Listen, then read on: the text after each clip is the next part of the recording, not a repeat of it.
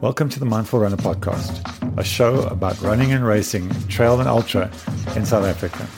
Along the way, we'll be talking training, gear, nutrition, and mindfulness, all in the context of the South African racing scene. I'm your host, Fred Richardson, founder and head coach at Mindful Runner. Stay tuned as I do my best to give you all the information and none of the waffle. So I'm here with Sean O'Keefe of Live Adventures, and Sean is a race organizer in the Eastern Cape. He's an ultra runner, a 100-miler. He's an Ironman, but most importantly, he's the organizer of Addo Trail Race. And Sean, thanks so much for joining us. I'm hoping to dig into your brains and find out exactly what Addo is all about. Yeah, thanks, Fred. It's nice to be here. So tell us a bit, how did the event start? What's some history of the event? Okay, so Addo was started by Nadia and Estienne Arndt. If you've ever heard of the Kalahari Ograbis extreme marathon, the desert race, the 5-6 day desert race, Estienne started, they started Addo and Kalahari pretty close to one another as far as I can remember. And I think Estienne was like a little bit ahead of his time. I mean, Addo started in 2005. And it started off as a 100-miler and a 50-mile race. It was run as a 100-miler from 2005 until 2009 was the last time they ran it as a 100-miler. And I think the reason for that is just at the time, trail running hadn't really taken off like it has now in South Africa. It was still very early days for the sport in this country.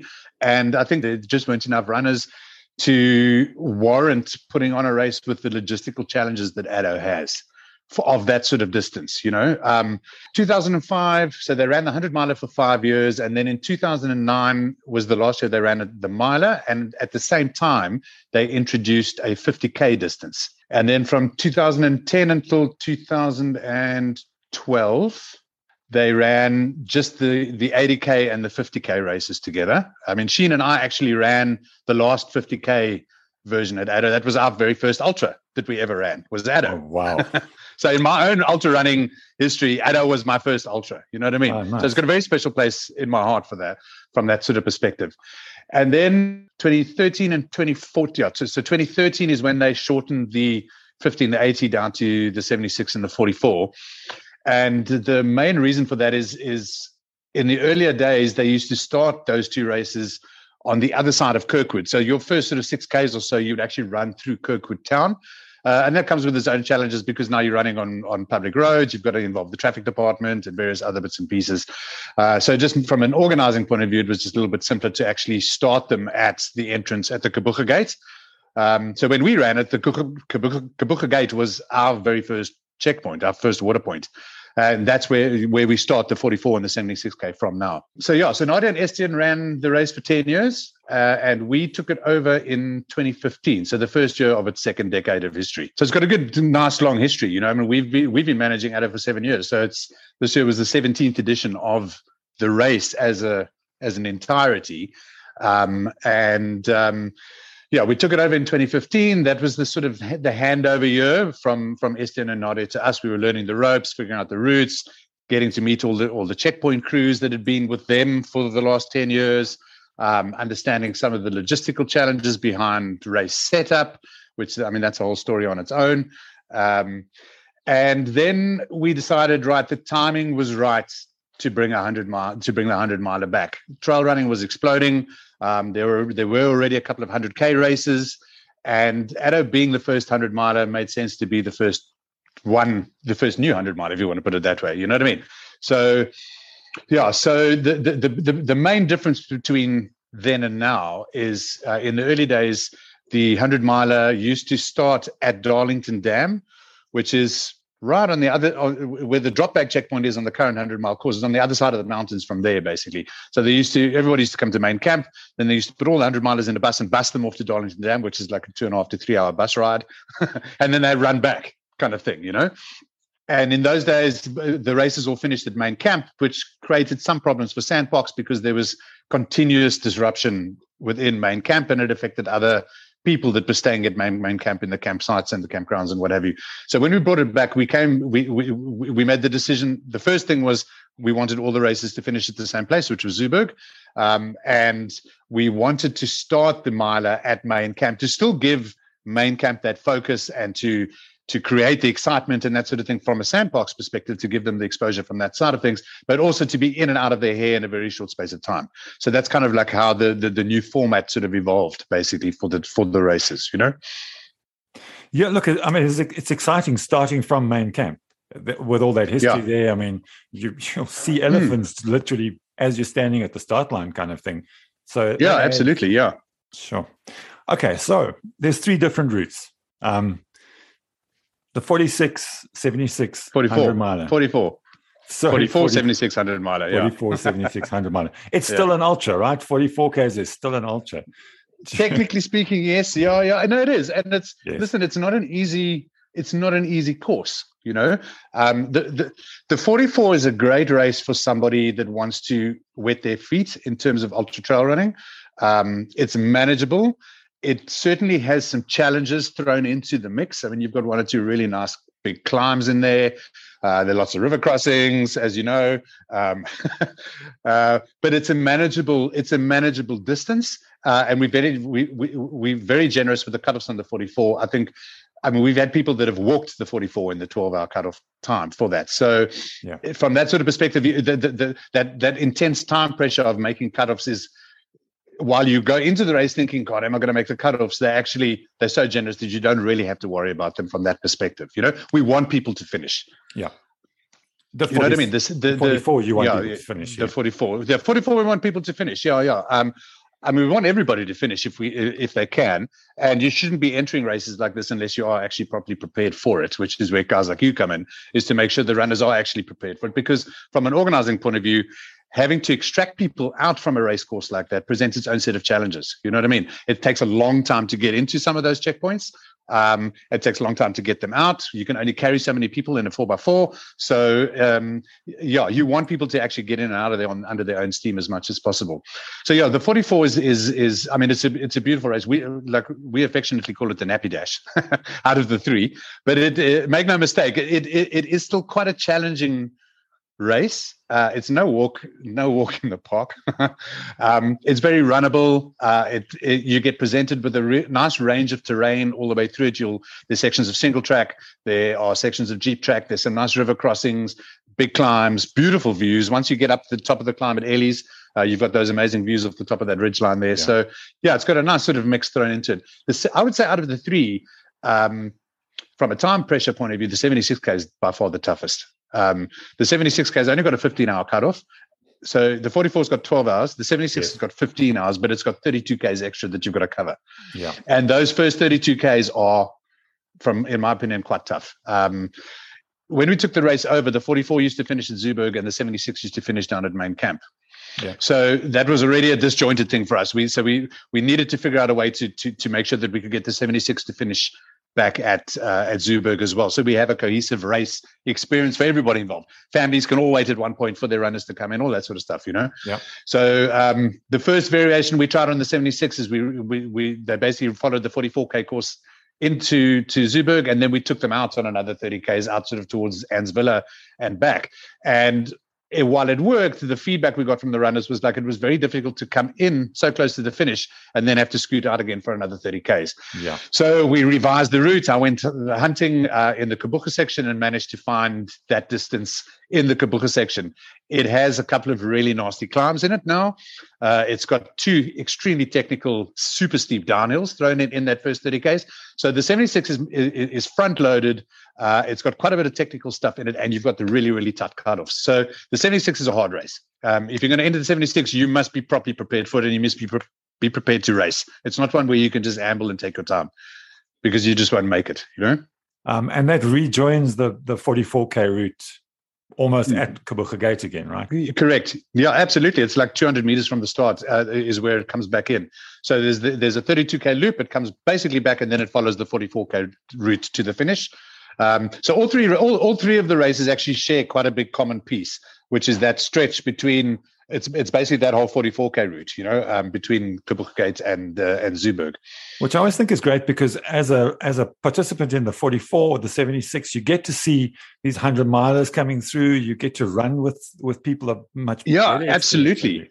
Absolutely. And for the guys in those bigger races, it's also an awesome experience, because they get such good feedback from a lot of the 44K runners. They get a lot of encouragement. They get a lot of admiration coming through. I remember when we did it as the 50, and we had this French guy staying, the place that we were our accommodation that we were staying at. There was a guy that had traveled all the way from France to come and do. In those days, it was still the 80K, and we saw him en route. He sort of ran past us on the route, and I was just amazed.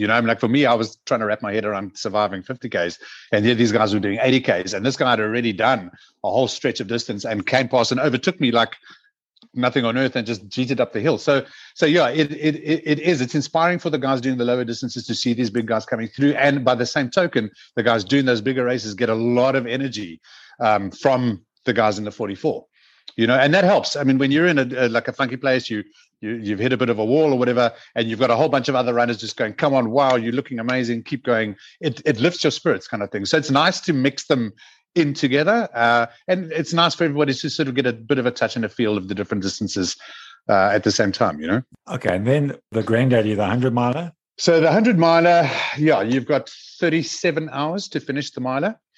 So we typically started at 2 p.m. on a Friday, and you've got until 3 a.m. on the Sunday morning is your final cutoff. The reason that we started in the day and also sort of at the time that we do it is we wanted the start of the miler to be like a really big experience. And because we do all the race registrations at main camp, obviously pre-COVID we were doing that, but because we had everybody there, we had all the 44K athletes were there to register, the 76K guys were there to register. So we had all the athletes there to send the milers off on their journey, which for me was quite an important thing as well. It's good for those smaller distances to actually to see these guys that are about to go and tackle 100 miles of like pretty serious terrain. It created a bigger sort of start atmosphere, I think, and that's beneficial for Sandparks as well. It gives nice exposure to the park and highlights that sort of component too. So that's why we started on the Friday afternoon. It also gives them a little bit of extra daylight to run in, Yeah. It also adds a little bit more heat to the mix, obviously, depending on what the temperatures are like. Yeah. So, okay. That's a good point, Sean. Heat. Addo's got a reputation for being a hot race. Is it a fair reputation? Yeah, I think it's a very well-deserved reputation. The time of the year that we time the race, March to sort of mid-March to early April. And a lot of people ask me, why do the dates shift around so much all the time? And the reason for that is we always try and time the race weekend for a full moon, or as close to a full moon as we can get, specifically for the milers. Because they spend so much time running through the night. They run all night Friday night, and a lot of them a big chunk of Saturday night as well. Being in the park where you can switch your headlamp off and still be able to see like it's almost daylight is quite an amazing experience, especially when you are so far removed from anything and you have this bush around you that is just alive with noise and rustlings and everything else that goes with it. You know what I mean? It really is. It's an amazing experience. So shifting it around is always geared around the full moon, but that time of year is also sort of Addo's hottest time of the year. We've had 2 very hot races in the 7 years that we've done it. We've had 1 year where we had wet weather, which was a completely different beast to deal with from an organizing point of view. And the other years have all been fairly average heat-wise. When I say average heat-wise, 40 to 45 degrees is an average heat year for Addo. Yeah. So yeah, it's a hot race. That's hot. Yeah, it's hot. So with that much heat, how much water is there on the course? We work our water allocations out based on a liter per runner per 10 kilometers. So if you work it out on that sort of basis, we are sitting at about 4,000 liters of water that we need to move out. Then we've also got to include water for all the checkpoint crews, water for all our medical teams, water for the sweeps. We typically move anywhere between 4,500 to 5,000 liters of water out onto the course. And that's all got to be moved by hand, basically. So we get it delivered from our water sponsor in big 10-liter bottles. And then I spend a week in Addo before the race, basically moving water out onto the course. And while we're doing that, we dropping markers, putting up intersection signs, putting the river crossing stuff in place, etc. So we couple the two together. But yeah, that's the biggest logistical challenge for us at Addo, is actually getting the water out on site so that it's there for runners to be able to drink. And some of those points that you're dropping water are completely inaccessible by vehicle, right? You guys are carrying that water in physically on your back. Yeah, there's one point where we actually have to physically carry it in, which is it's the Valley of Tears self-service water drop, which is basically halfway through the Valley of Tears on the 100-mile course. Depending on how many 100-mile entrants we have, we typically have to carry anywhere between 80 and 100 liters of water in there. But it's an 8K hike to where the water, the drop point is, the midway point in that valley, and it's all single track up and down terrain. It's quite gnarly terrain. So I normally rope the SANParks Rangers in, and then myself and my own team guys will pick up the slack on that, and then we'll go in. But that on its own is an 8-hour mission. Just to hump it all in, basically, so that it's there for them. The rest of it is all driven in on 4x4s, but pretty much most of Addo's entire route is only accessible with 4x4 vehicles. So to get to a checkpoint can take you 4 hours just to drive there, and then you've got a 4-hour drive back to reload for the next checkpoint. So it takes a lot of time to get to some of these places. They're accessible, but it's very slow driving, and it takes a long time. Yeah. So you mentioned it, Valley of Tears. It's got a legendary status at Addo.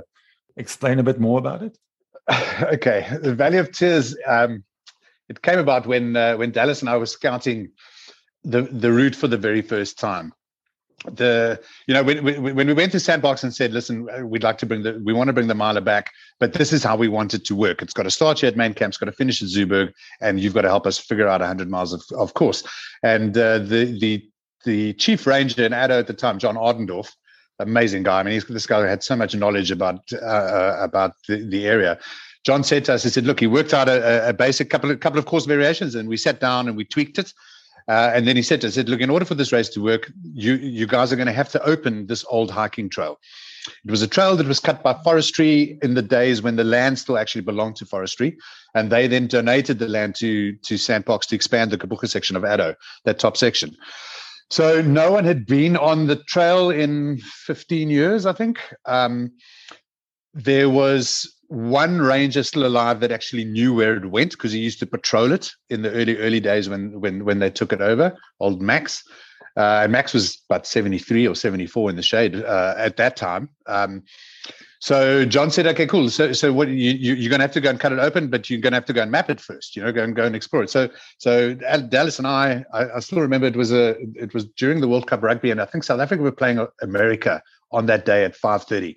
And we were like 17 Ks. Hell, man, if we get in there at 7, how long is it going to take us? We'll be out of there by 2, maybe 3 o'clock. We'll all be back in time for the rugby. It'd be fantastic. I mean, how overgrown can it be, right? Yeah. So off we go. Myself, Dallas, and 8 rangers.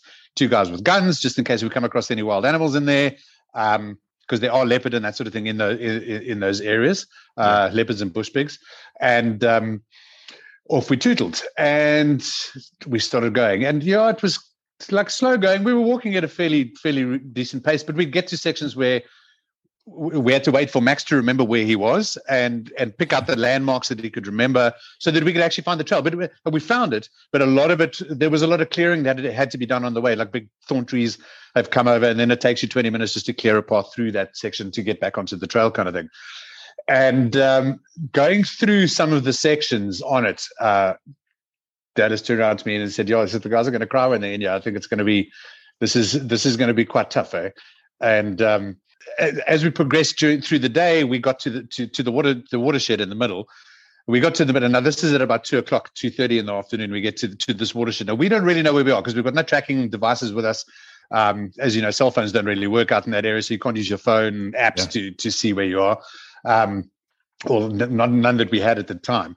And we got to the middle, and I asked Max, right, so are we going out just down through that little valley? And he's like, no. And he points right into the distance. And he says, there's an upper. And we look, and he says, that's where we're going. And all I could see in front of me was just the sea of thick green bush. And I looked at the time, and I'm like, where are we? He says, no, we're about halfway. So I was like, okay, cool. Now we know we're definitely not going to make the rugby, that's for sure. Yeah. We ended up getting to about 4Ks from checkpoint 13, which is where they actually come in. We were hiking it in reverse, basically, when we were doing the mapping. And we got to that point, the sun went down, there was no moon, it was pitch dark. None of us had brought torches with us. We didn't have any headlamps. We had two cell phones with lights that were on their tail end, batteries kind of thing, and a GPS units that the Sandbox guys were using to mark different plants and things as we were going through there. And let me tell you something, that place at night is a completely different beast as well. So compared with when we added the first valley that we'd come through, Dennis was saying the guys are going to cry. It's hot. Jeez, I mean, this is going to be tough. And then getting stuck in there in the dark and having to bushwhack our way out. And we only got out of there at about 11 o'clock that night. To give you an idea of how long it took us to navigate that last 4Ks, just trying to find our way through. I mean, we ended up walking out along the riverbed because it was the only way we could get out. But we sat down the next day and we were like, that's the thing that's going to make the miler, that section. It's got to have a name. And I just thought back to his comment about the crying, and I said, well, let's call it the Valley of Tears, because they are going to cry when they come through here. This is hard. It is going to be tough. They're going to be hitting it at 110, 112 Ks into the race. It is seriously technical. It's got some really nasty climbs. I mean, you literally climb for 500 or 600 meters, I think, over your first 8Ks. It's got a lot of elevation in that first 8Ks, and it's up and down kind of stuff. So that's how it came about. And the name sort of, I think, was pretty aptly it was aptly named. It certainly seems so, because it's kind of, if you can make it through the Valley of Tears, you'll be okay. If you can survive the valley, you'll finish the race. Yeah, totally. Yeah. Totally. So the Valley of Tears is one of those gotchas in the race. What are the other tricks, the things that you wish people would prepare for? Okay. One of the questions I often get is like, why didn't you tell us about the river crossings? How many river crossings are there? Yes, there's so many river crossings. Wet feet. So prepare to run with wet feet. Look, this year it wasn't too bad because we're in such a severe drought here in the Eastern Cape at the moment that water is super scarce, but if in a normal year and that first river section is flowing, you are going to get wet feet. So you need to prepare for wet feet. Make sure that you've got some dry socks for after Ellies. Because the river crossing is basically from the start on the 44 to Ellies. It's on that section of the 76K basically, and the milers run against the grain of it in their first stretch, as you know. I mean, you've swept that section. So they run from Ellies back through to checkpoint 6. So I think we've counted 22 river crossings in that stretch. I lost count. Yeah. Yeah. Okay, so that number one is wet feet. Number 2 is chafe. Make sure that you're well prepped for chafe. Squirrels is our sponsor from that perspective. It's a fantastic product. I mean, I don't use anything else anymore. And I can tell you now, that can make or break your race is if you don't treat your chafe side of things properly. And you will chafe at Addo because you sweat so much. Because it's so hot that you're sweating salt. That salt builds up into your race kit and eventually just starts chafing your skin. And it gets, I mean, I've seen guys in extreme pain because they didn't manage their chafe side of things properly. So yeah, wet feet, chafe, and train some hills. It's not a flat race. Okay, there are some big climbs. I mean, the climb out from Ellies to the top, so going on the 44K, that's from Ellies Tavern to the top of the climb. It's a 4.5K stretch of road, I think, and it goes up and up and up and up and up and up and up. And you know how steep some of the sections on that piece are. So you said road. That's like 4x4 track. So when you say road, and I think this is like, you're so used to that road. It is a 4x4 trail that you have to. It is. It's a super gnarly 4x4 trail, actually. Yeah. I mean, I've been up there on a quad bike. I've been up there on foot a couple of times, and I've been up there in 4x4s. And yeah, it is. It's no matter which way you're going up there, it's gnarly. It really is. It's super, super steep, and quite gnarly. So. Prepare yourselves for that, I think. Make sure that you've got a good hydration plan in place. Cramping is another big thing that we get on it because the guys sweat so much as well and they're not replacing electrolytes and that sort of thing in. That is a big problem. Thankfully, we have Tailwind on board as our sponsor from that perspective. So when you get to checkpoints that have Tailwind, make sure you use it. If you can train with it beforehand, train with it beforehand. It's a fantastic product for this kind of racing. It's got pretty much everything that you sweat out is in Tailwind. It really, really works well from that perspective. And Yeah, like I said, cramps can be another big killer for guys on this race, especially on the 76 and the miler. Not so much the 44, but the 76 and the miler definitely. You mentioned the fact that you've got tailwind stocked at aid stations, and the aid stations, I mean, I know because I've been through them. They're well stocked and they're well peopled by passionate people. Yeah. So, what do you typically have at an aid station? You mentioned tailwind. What else are we going to find? Okay, so we generally provide, from an organizing point of view, we generally provide staple stuff at the station. So we've typically got a selection of fruits. That's generally stuff like watermelons, grapes, bananas. What else do we normally have there? Oranges, if we can get them, that kind of thing. We will have samis, so like peanut butter, Marmite, samis and that sort of thing are there. We generally have dryvors and boerewors. We'll do potatoes. And then staple stuff like tea and coffee. Cup of soups are available at most of the checkpoints as well. And then the checkpoint crews tend to want to put their own stamp on their checkpoints as well. And we've got crews that have been with us year after year after year. A lot of them we inherited from Nadia and Estienne. I mean, we've got one guy, Rudy. He hasn't been with us for the last 2 years because of personal commitments, but he's done every other ADO outside of those. So out of 17 ADOs, he's done 15 of them as crew. Wow. I mean, it was like his girls grew up as part of his race crew.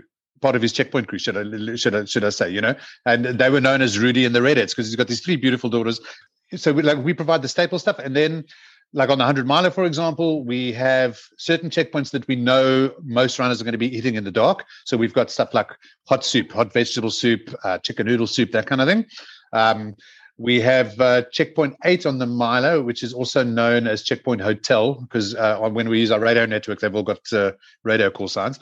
So, and Lynn and Roger, who manage that checkpoint, typically, Lynn's very famous for either having sort of like a nice lamb stew or additional soup options and that kind of thing. So we have hot food options at a selection of them. And then also on the miler, we've got a couple that are earmarked as breakfast checkpoints. So we'll have stuff like oats and hard-boiled eggs and that sort of thing so that you can get those kind of things in as well. So yeah, they do have quite a wide range. And we've even had people sort of say to us that ADO is one of the few races where you can put on weight during the course of the race of running an ultra, you know?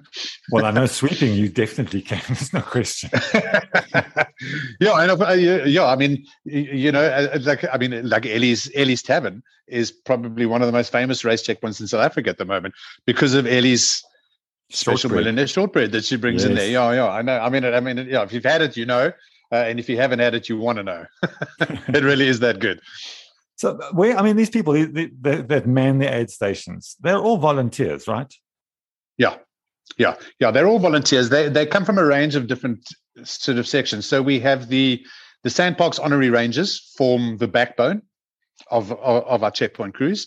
And it's important to have their involvement because they are so involved with the park as well, you know.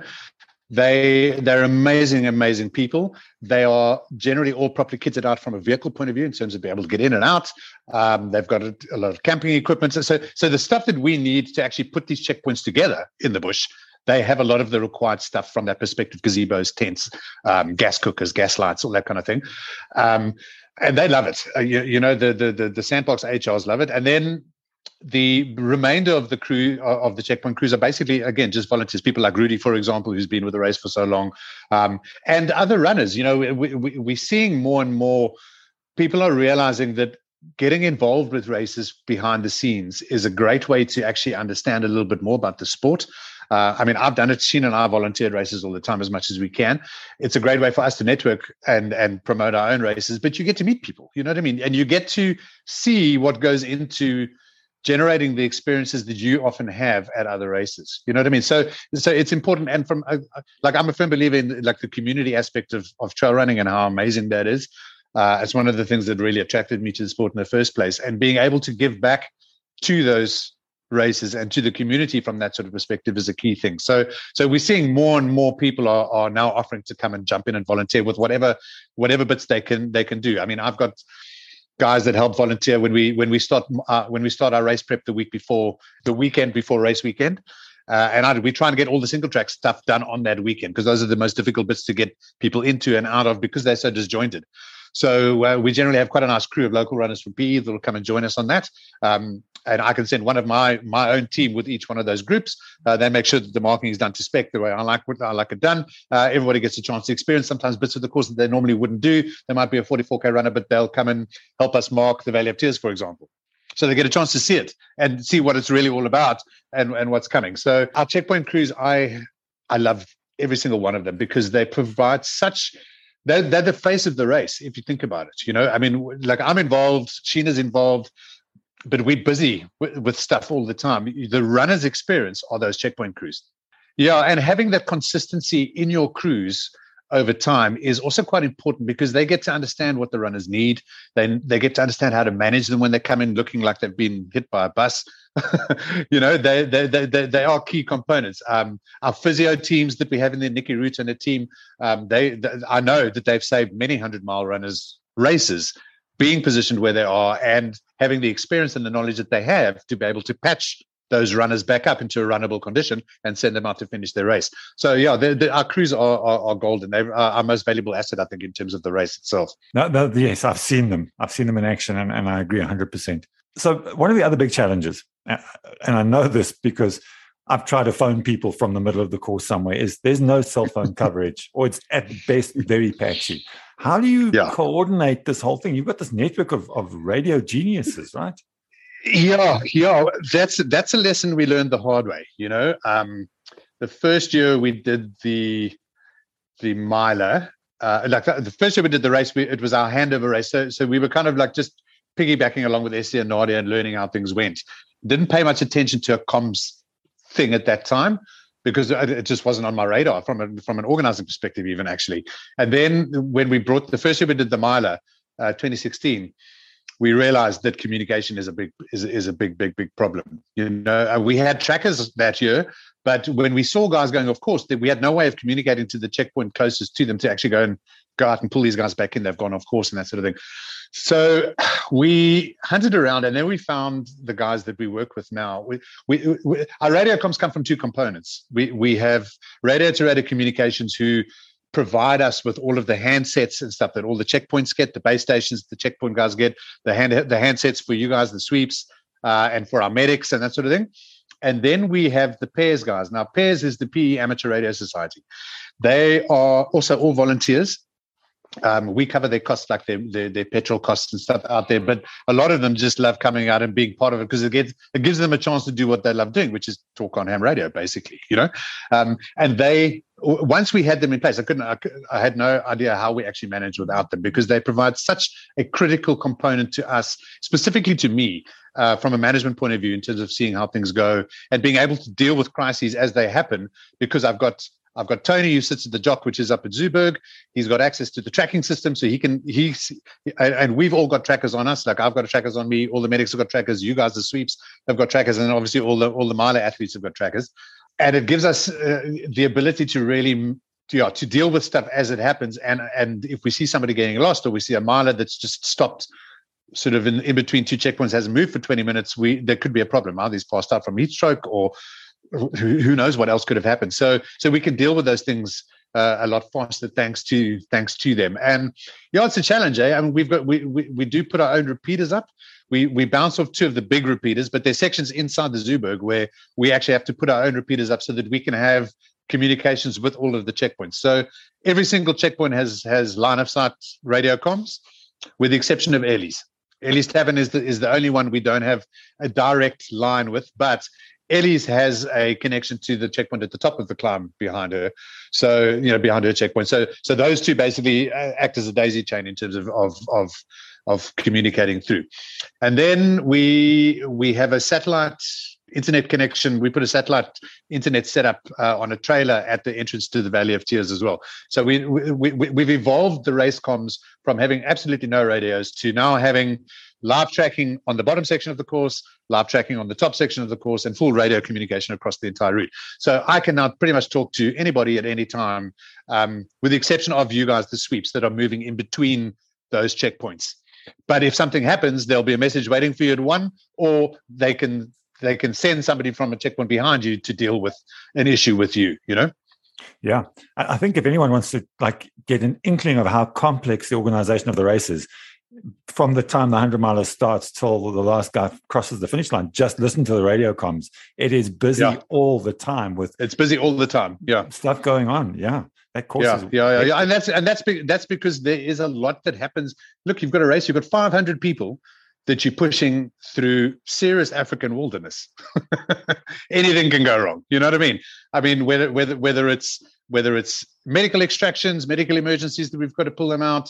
There are a wide range of things that happen over the course of a race, and being able to communicate now really, I mean, I'm totally indebted to the guys at Pairs, but they really are. They're fantastic people to deal with. They're involved with a lot of the races here in this region in the Eastern Cape, a lot of the mountain bike races, a lot of the motorcar rallies. So they will experience from a race organizing and management perspective. They know how to deal with me as a race director. Tony's very good with that. It's exactly, it's pretty cool. We do owe them a lot of gratitude because we couldn't do it without them. So they really are a fantastic group. I mean, the Pairs guys even physically man the last checkpoint in the race, and that's Colin and Jimmy, and they even have their own nutritional drink that they bring along, which is known as Hapworth's Piss. If you speak to any of the 100-miler runners that have had it, they'll tell you it works like a bomb. It's a proper caffeine kick. But I mean, they really are. They're amazing people. I mean, this past year, we had a couple of vehicle issues in the setup week going into the race. And to cut a long story short, Sipho and I ended up on the side of a mountain with a flat tire and a spare that we couldn't get off because we didn't have a special adapter to get the spare tire off the rented 4x4 we had.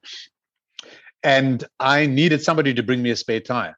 And the rangers at Sandparks were at an Imbizo, so they couldn't help us until much later in the day. And we were lucky enough to be stuck on a piece of mountain where we had a bit of cell phone reception.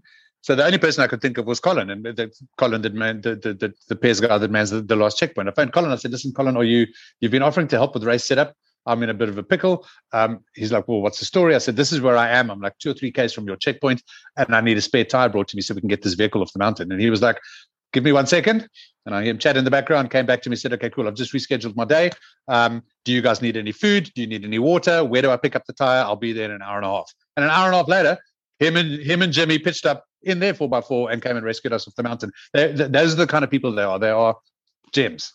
Yeah, that's amazing. So, Sean, the Addo itself, it's a big 5 reserve, right? But the section that we run through doesn't have any of the big 5. No. Well, are the leopards big 5? You might just want to rethink that. But yeah, we don't have any lions, we don't have any buffalo, we don't have any rhino, and we don't have any elephant in that section. There are leopards. Leopards have actually been spotted during the course of the race. One of our 100-mile girls, Pam, she's a good friend of ours here in PE. She spotted a leopard 2-3 years ago, I think. So there are leopards. They are the Southern Cape leopards. So they are a smaller species of those cats. They're about 2/3 the size of a Kruger leopard, and they're very, very shy animals. So your chances of seeing one are very slim. Pam was extremely lucky to see hers. So you don't really need to worry about the leopards. The next predator down the food chain are the jackals that we have in that area. And the jackals are quite quizzy when it comes to the runners. You know, they don't present a threat to the runners. They're just more curious than anything else because they don't see many humans on foot in those areas apart from the race and us when we're doing scouting missions and whatever. But they can be quite intimidating to runners because they like to follow you. They like to track along behind the runners, and that can be a bit unnerving when you're on your own in the middle of nowhere. You turn your headlight around and you've got 5 sets of eyes in the road all looking at you, kind of thing. But it is more just a curiosity thing than anything else. I mean, we had quite an interesting experience this year.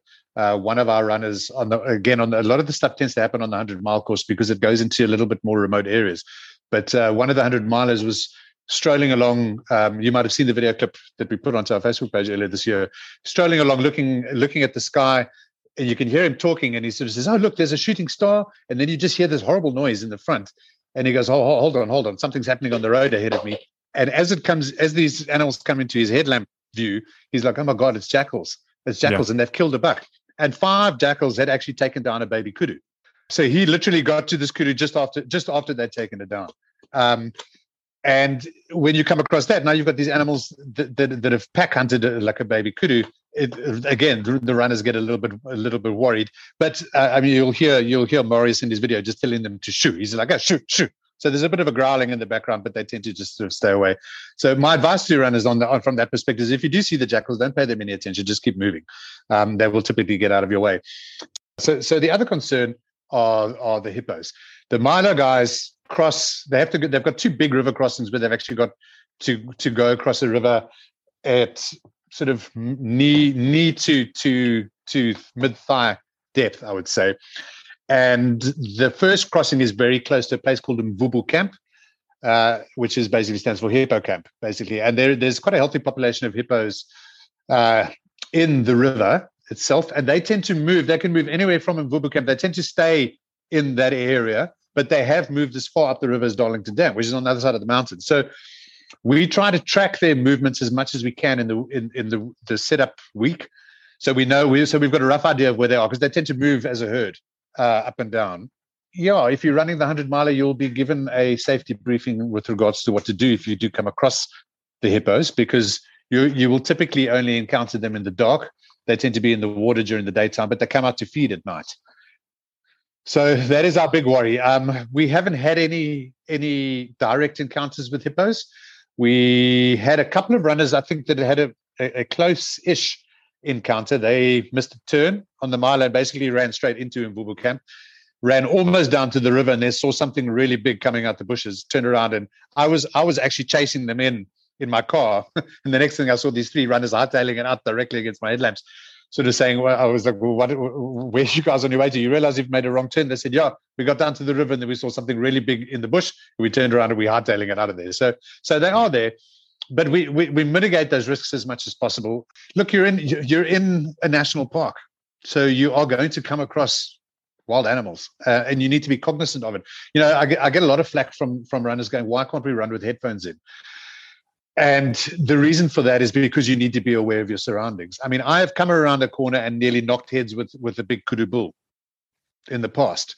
You know what I mean? Those unexpected things can happen, and you cannot predict how those wild animals will react when they come to see you. You know, in the Valley of Tears, for example, we've got mountain zebra in there, and there is a herd of eland that, because there are no big natural predators in there, these guys have just grown and grown and grown. I mean, the eland are already the biggest antelope in the world. These are the biggest antelopes I've ever seen in my life. They are massive. And I got caught in between that herd running down one of the hillsides. Sheena and I were doing a route scout. She wasn't feeling too well, so she turned back early. I went along into the watershed. I turned around and I was on my way back. And the next thing, I just felt the ground start to literally vibrate around me. And I looked up to my left, and this whole herd, and there must be 25, 30 of them, came thundering down the hill right directly next to me and ran I just stopped moving. And I had eland thundering down in front of me and eland thundering down behind me. Now, if you get hit by one of those animals, you have tickets. They're as big as a horse. You know what I mean? They are massive, massive animals. So and that literally came out of the blue. They came out of a blind rise just to the left of me, came over that, and they were moving at pace. And they weren't cared about me. They wanted to get past me and down into the bottom of the valley. So that kind of thing can happen. You know what I mean? And we've got ostriches. Ostriches love to race. So if we're ever in there in vehicles and that sort of thing, the ostriches always try and race the cars. If you're on foot, they can do that as well. And ostriches can also get quite aggressive. So, you know, be aware of where you are and appreciate where you are. You know, you don't get many opportunities to run in a national park surrounded by wild animals, I think. Yeah. But that's the beauty of running in, as you say, in a wildlife reserve. You've got exactly. That's why we do it. Yeah, exactly. That is why we do it. Okay, so you've obviously, because it's a reserve, you've obviously got to limit the numbers. But with the growing popularity of trail, and I mean, I know you guys are already sold out on your 44, and I don't know about the 76, but I know there's a lot of people already going, put me on the waiting list. Are you going to increase the entries? It's a discussion we've had a number of times, and no. I think from a management point of view, 500 is the upper limit in terms of resources and ability to deal with a race that is spread out as spread out as Addo gets.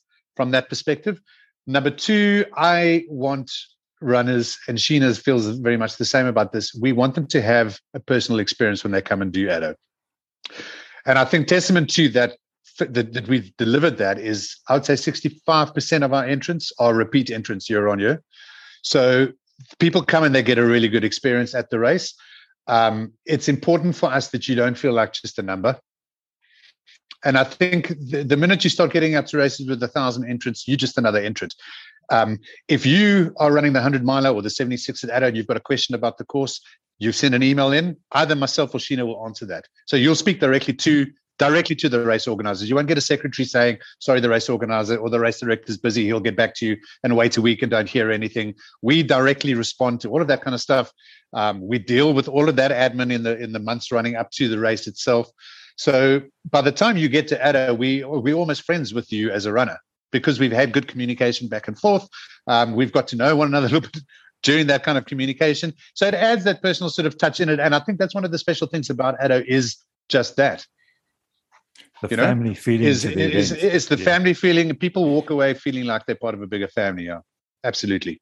So if you want to get into Addo, make sure you follow the page. And when we say entrants are open, get in and get your entry because they do. You're right. They do go fast. I think we've sold it out as a race for the last 3 years. So it took us 4 years to take it from a race that had a maximum of about 200 athletes when we took it over to selling it out as a 500 athlete race.